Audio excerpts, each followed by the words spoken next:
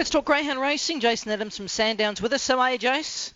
Good afternoon, Nards. I'm well, and tell you what, a lot of news floating around at the moment, and most of it out of the Meadows meeting last Saturday night, which is a beauty. Exactly. Let's talk a little bit about the Tab Australian Cup, where Dinah Paddy was too good from the good draw.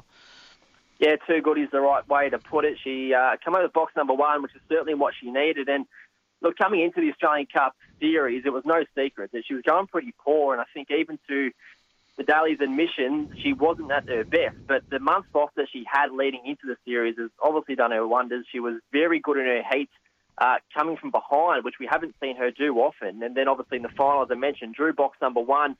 She found the fronts, and we've seen her win races over 600 metres. So immediately where she was in running, she was going to be very hard to run down. But she's taken out one of the biggest races of the year in the sport, and now a two-time Group 1 winner, of course. She won the Maturity back in July. Now she's ticked over $500,000 in prize money. She's got to be a serious sprinter that cannot be taken lightly no more. And in terms of where she's going to head now, she will head to Perth, the Perth Cup. Of course, the heats are Saturday week, and she might head over there as soon as this week, because I heard the Daily speaking yesterday and they were deliberating whether they send her over this week to get a look at the track before the heats the following week, or whether they're just go in fresh and have a first look at Cannington in heat. So in terms of what that means, we've seen recently Jeff Britton went up to trial Circle of Dreams and Axel Footloose at Wentworth Park before the Derby and the Futurity, which worked magic for him. So maybe the Dailies do have that at the back of their head too, whether they do send her over and have a look, which often we see is so important. So we'll see what plays out there. The fields for Cannington probably out tomorrow. So don't surprise to see a few big names there as well, doing the same thing, getting a look before the heats Saturday week. And we also had the running of the Fantabar Super Stayers. Somewhat of a shock result with Blue Moon Rising. It was.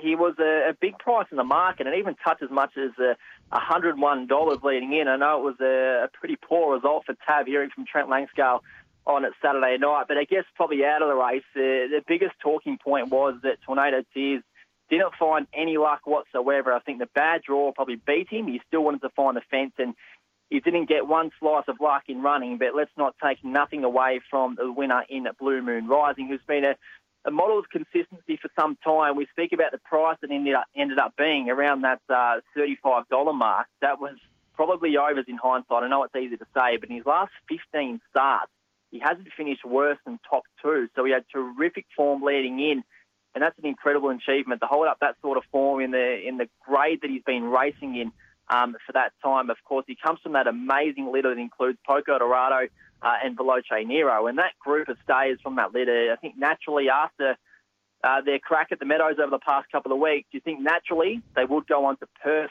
and contest the Galaxy over there for stayers. But I know their owner and breeder, Peter McDermott, has said no, they're not going to go over to Perth. Instead, they're going to stay in New South Wales. They will contest the heats of the Gold Cup in a couple of weeks' time. Of course, the heats of that Gold Cup are run on the same night as what the Galaxy final is. So there's a bit of a clash there, and I think the lure as well as for them to stay at home, race on their home track, that was certainly a strong push in the decision they made there. And as well, they've done a lot of travelling the past few weeks, of course, back 2 and 4 from the Meadows from New South Wales.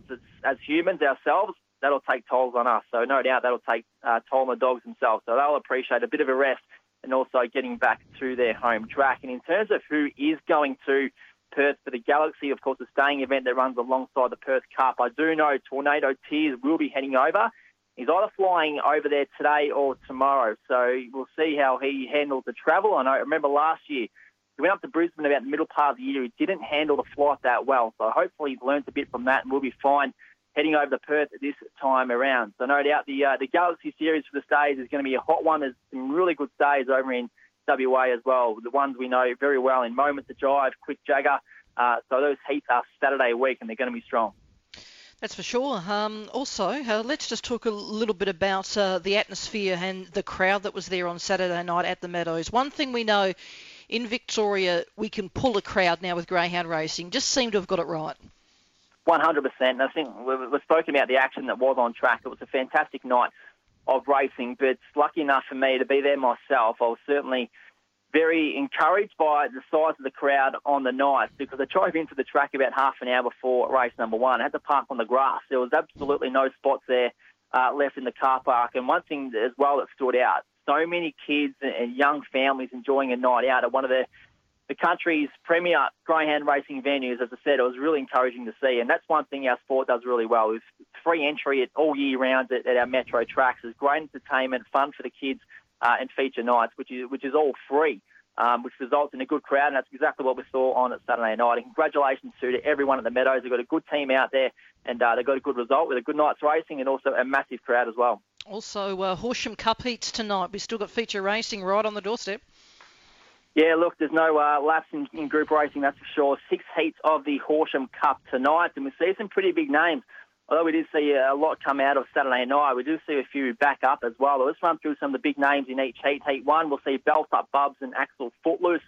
Heat 2, Buy Me Diamonds is drawn absolutely perfectly in box number 1, but he's got some pretty stiff opposition up against him as well. Orson Allen, who jumps in box number 6, Big Flood in box 8. Heat 3, Donna Hunter, Cash Point.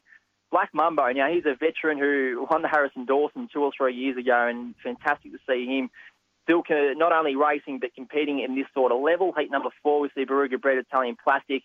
Then later on in the final couple of heats, Nervous and Weird, Major Right, Panhandle Slim, Dinah Chancer. That's an interesting one. And we know Dinah Chancer's, we've seen him do most of his work recently over the staying trip or middle distance trip, so really interesting to see him drop back in distance. He meets Blue Striker in the final heats of those Horsham Cup heats this afternoon. So they'll go around, and the final will be this Saturday night. So no doubt that'll be another very strong country cup to look forward to. Also, Myra Deemer's been retired? Yeah, there was some whispers around actually over the weekend on Saturday night that retirement was looming for Myra Deemer, and I think it has been confirmed that he will be retiring at 2 start. And I guess as greedy fans and punters that we are, we want to see him race for as long as possible. But what does he have left to prove? I think absolutely nothing. He's been a genuine star for 12 months now. He's won 2 massive races in Harrison Dawson and also the Melbourne Cup. And often we see greyhounds turn up who are very fast, but not all of them can really bring their ability to the table in some of the country's biggest races. So that's something that Myra Deemer's been able to do. And in terms of what his stud career looks like, I think he's going to be quite popular because we've seen how Fernando Bale is quite often used, and he's been super popular at stud. Myra Deemer is a son of Fernando Bale, so no doubt some people will take to that. But for Boris, as he's known at home, Myra Deemer, he'll put the feet up now, and he's certainly been one of the better greyhounds that we've seen over the past 12 months. And also, Poke the Bear steps up in distance this Thursday night. Interesting to see how he goes. Absolutely. This is a big moment for mine, and certainly when the fields come out, you thought, oh, here we go, because he's been obviously a powerhouse sprinter for the past 6 months, and it's been, the past few weeks that he's found trouble. He just hasn't been beginning as well, and he's always been that eye-catching runner-up or run third. So this seems to come at the right time for him to step up in distance. He's had 2 starts over this trip back at the Meadows in June. So, as I mentioned, this is a good time for him to step up. There's going to be less pressure early, and also he's got that extra 80 metres to work with in the run to the line. So awesome to see him step back up in distance. Awesome to see him back at Sandown Park. And I know a lot of people are excited for it this Thursday night. And also Thursday night, we see Little Black Opium go around again. Yeah, look, it's a pretty strong duo. The Thompson team will bring to the track on a Thursday night with Poke the Bear and also Black Opium. Of course, she was outstanding when running second to Dinah Paddy in the Australian Cup on Saturday night. And we speak about how good she is and how she's already an established star of the sport. We cannot forget that she's not even at 2 years of age. She turns 2 later this month. She's had just 16 career starts. And you wouldn't see many greyhounds like her who've had that many starts already. $285, $1,000 in prize money. So she's a standout in this Thursday's free-for-all. And look, not often is engaging in a free-for-all or dropping class, but I think for Black Opium in this circumstance, it certainly is. So it's going to be really good to see her back at Sandown this Thursday night. Exactly. It's a real big draw card, seeing both the kennel mates Black Opium and Poke the Bear. Thank you very much for that, Jason. You have a good week. Thanks, Nart. You too.